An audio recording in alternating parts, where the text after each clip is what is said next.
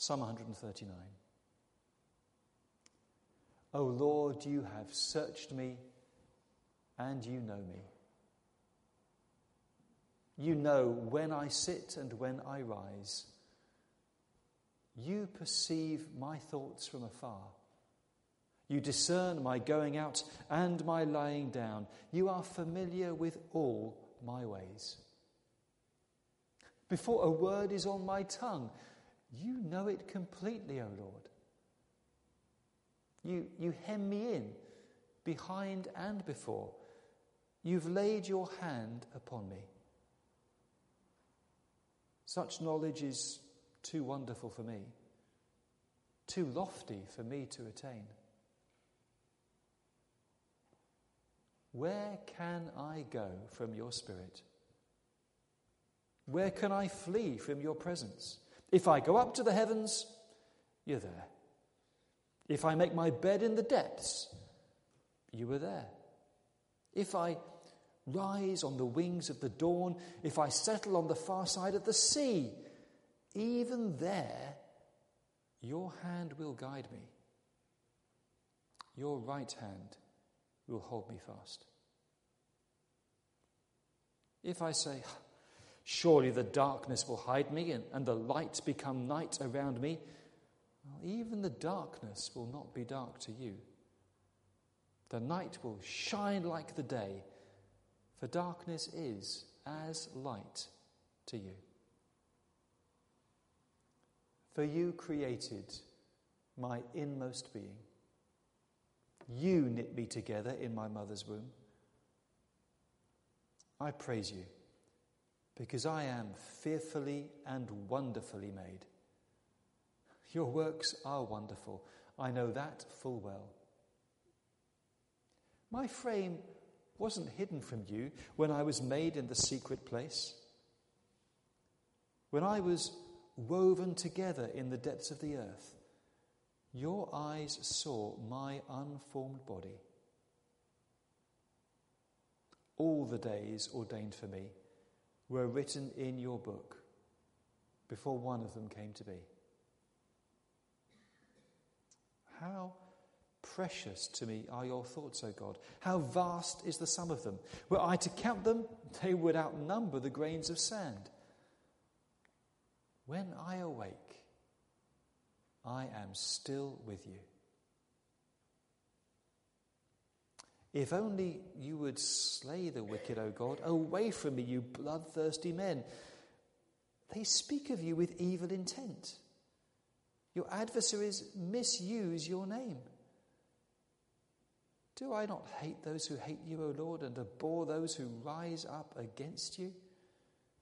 I have nothing but hatred for them. I count them my enemies. Search me, O God, and know my heart. Test me and know my anxious thoughts.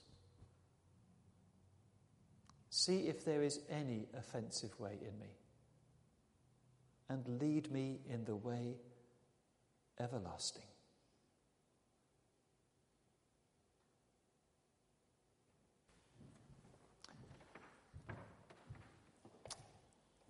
When it comes to self-awareness, the Kahari window is a useful tool.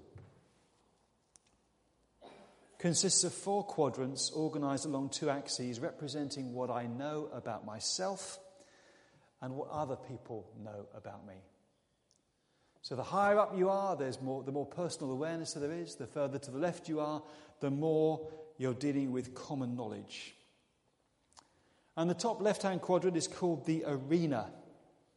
This quadrant contains public knowledge, stuff that everybody knows. I know it, you know it, no secrets here.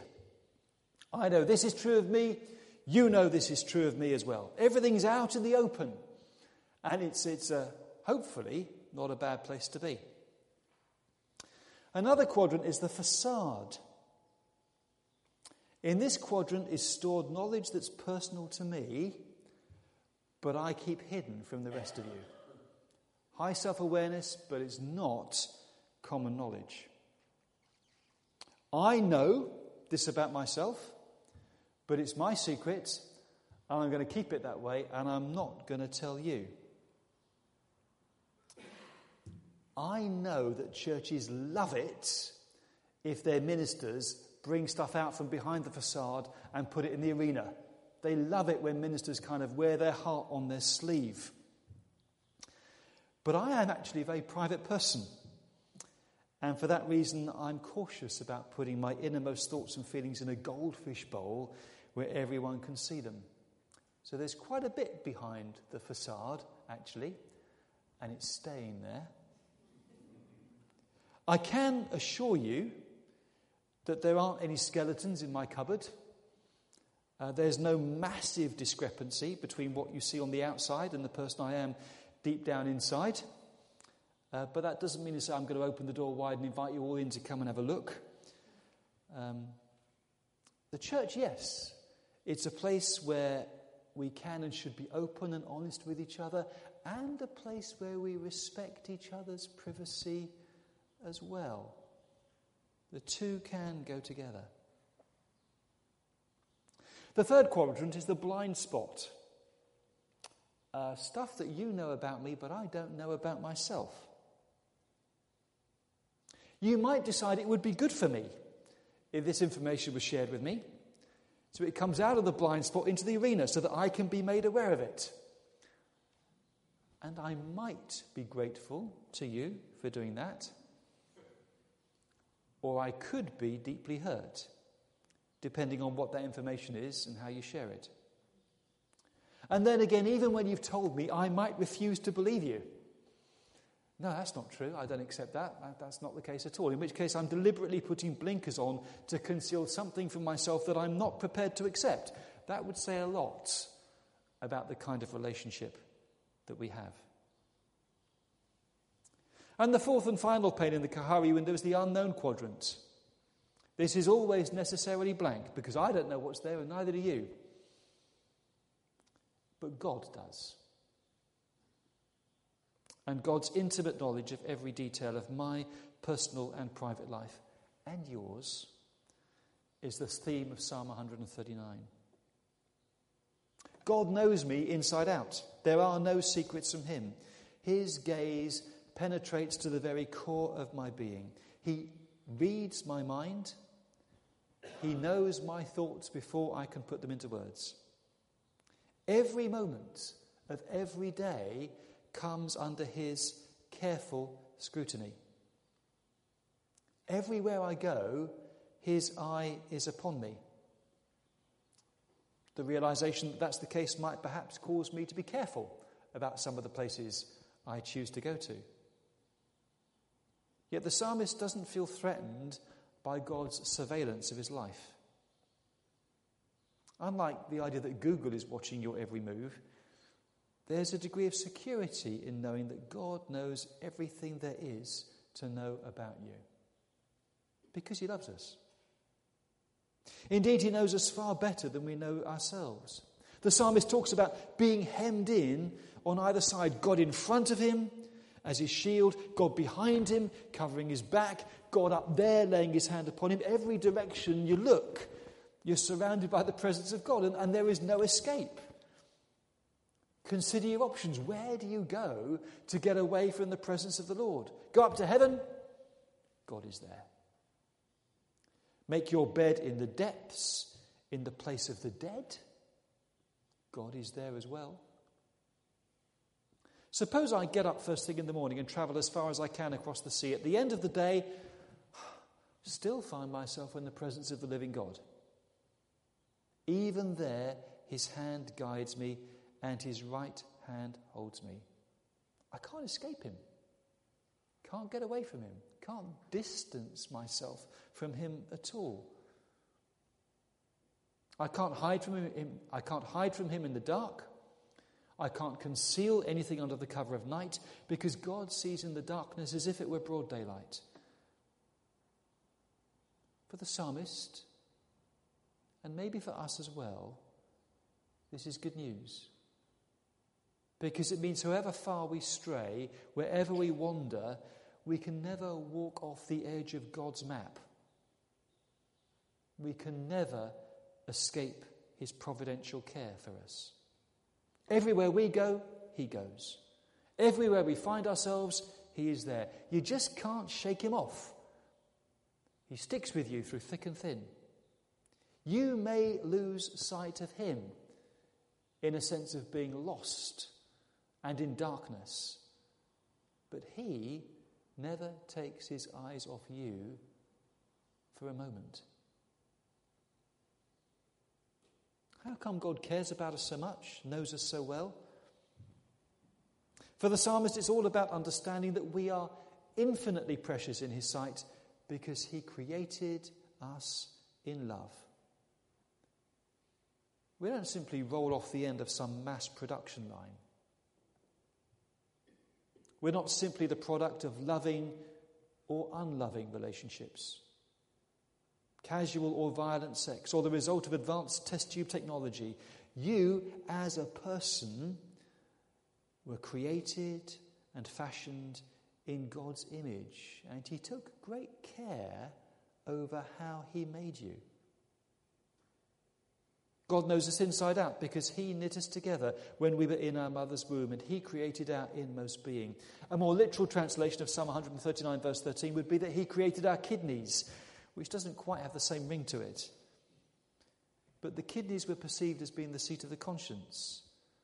So the psalmist here is talking about God creating our sense of right and wrong, our moral fibre, our backbone, we might say. Get this. Knowing God as your creator leads to the realization that you have been fearfully and wonderfully made. There is nothing demeaning about worshipping God. Worshipping God isn't saying, oh, I'm rubbish and God is great. It's not about debasing yourself and placing yourself in a position of worthlessness compared to him. Realizing that God is our creator gives us a sense of our own dignity and value. And the more amazing and majestic God is, yes, the more there is a sense of wonder that the living God should take such great care over us. But our dignity and our value and our worth lie in the realization that we have been fearfully and wonderfully made. Not unwanted in his eyes. Not an unfortunate accident in his eyes.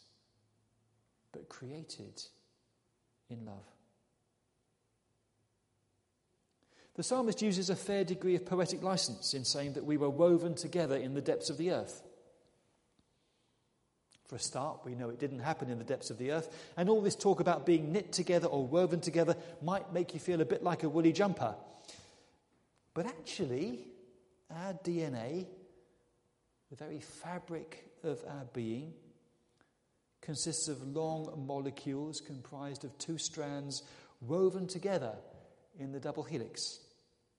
And when I say those molecules are long, I mean they're long. If the width of each strand were 2 millimeters thick, then the length of each molecule would be 50 kilometers.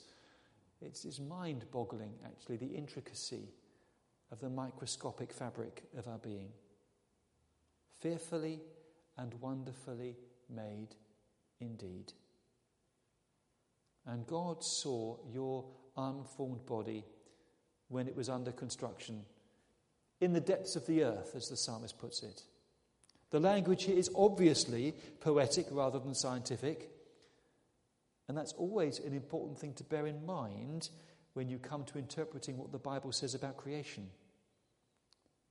But the point is that God knows us as well as he does because with loving care and attention, he created us. He shaped and fashioned and moulded us. We are the work of his hands, and each and every one of us was carefully and lovingly fashioned in his image. In that knowledge lies the key to discerning the value and the importance and the significance of your life, who you are, who you really are. Then there's a bold statement coming in verse 16. All the days ordained for me were written in your book before one of them came to be. How does that square with free will? How do we make sense of that when things go badly wrong?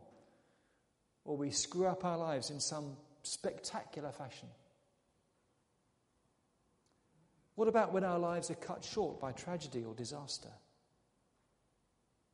All the days ordained for me were written in your book before one of them came to be.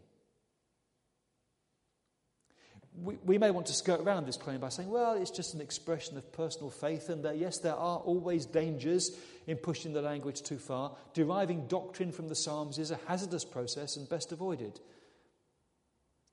So what can we say about this verse? Well, we can say with confidence, I think, that whatever goes wrong, whatever happens to us, it never takes God by surprise. Never catches him off guard. He's never left ruefully scratching his head and saying, well, I never saw that coming. God knows. God knows. And we may be totally unprepared for it, but he isn't.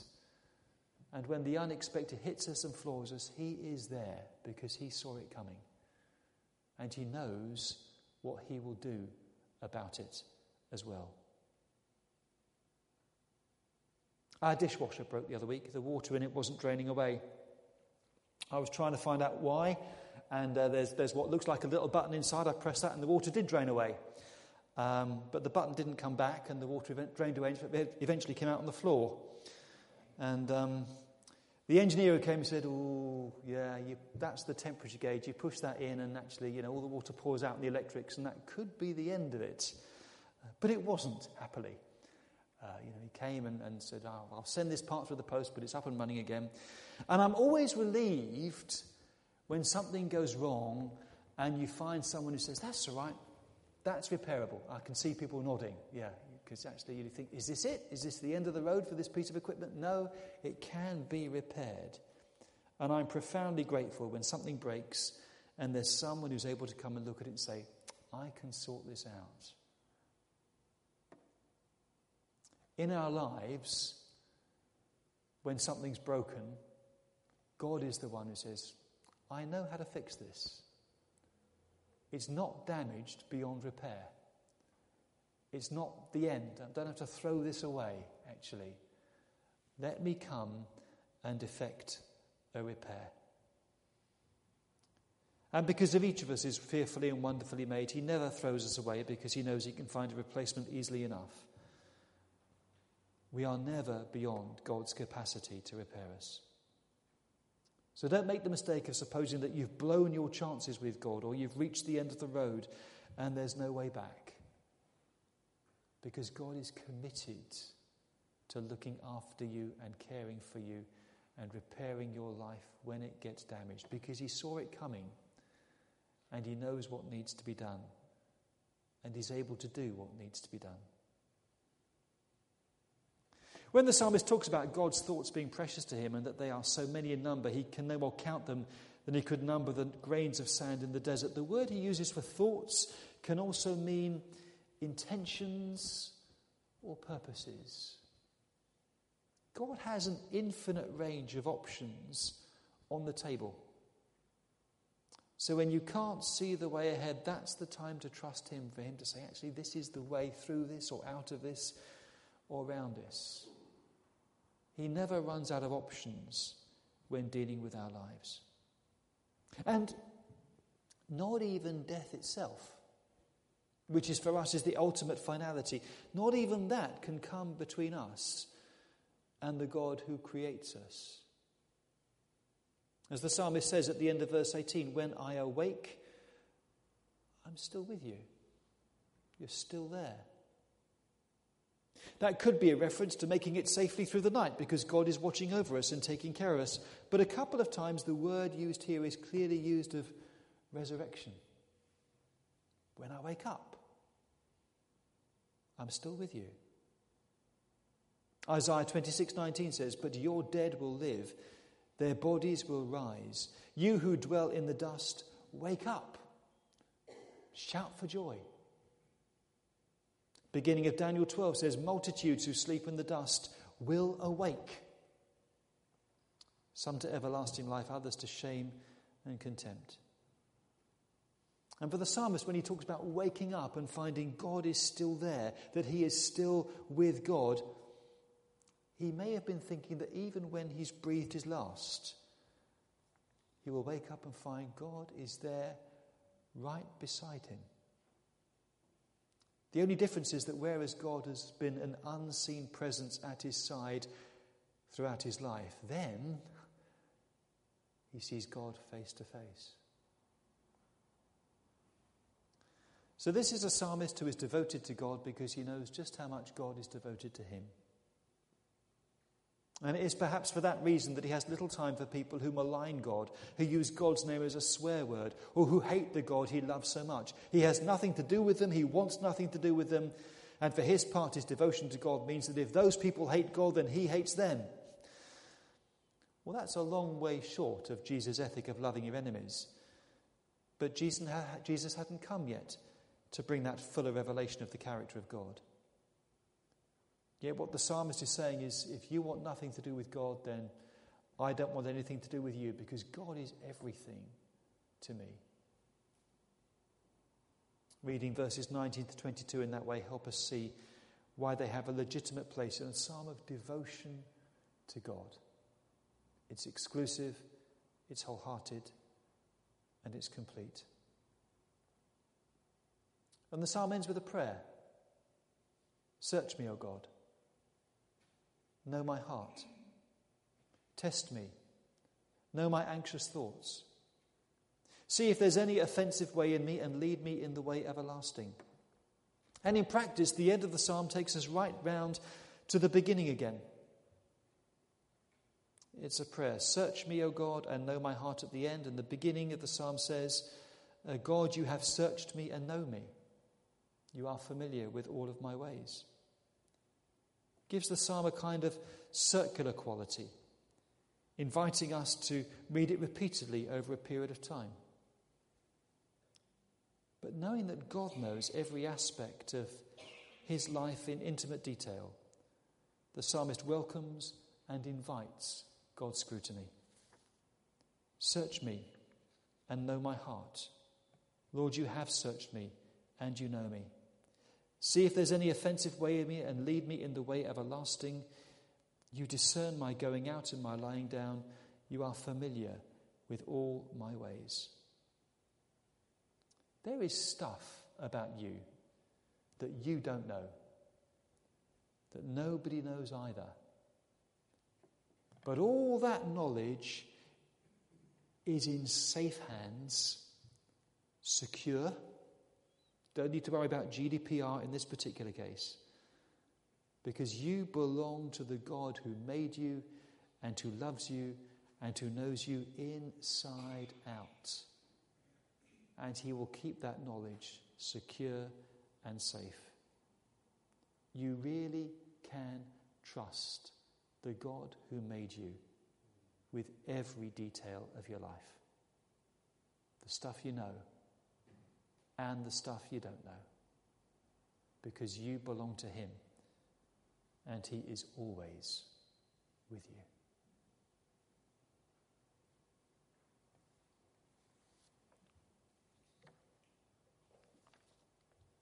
Let's pray.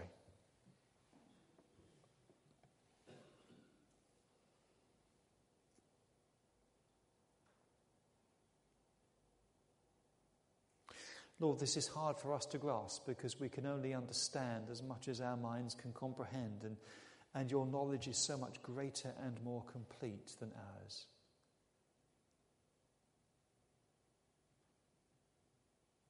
Again, we bump up against the limits of our knowledge, stuff we don't understand about you or about ourselves or about your providential care for our lives or about the future. All the unknown things that threaten us, we place them in your hands.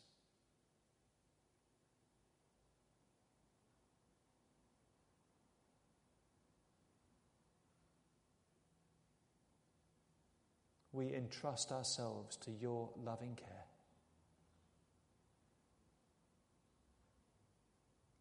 We belong to you. And thank you that you are committed to defending us and keeping us safe.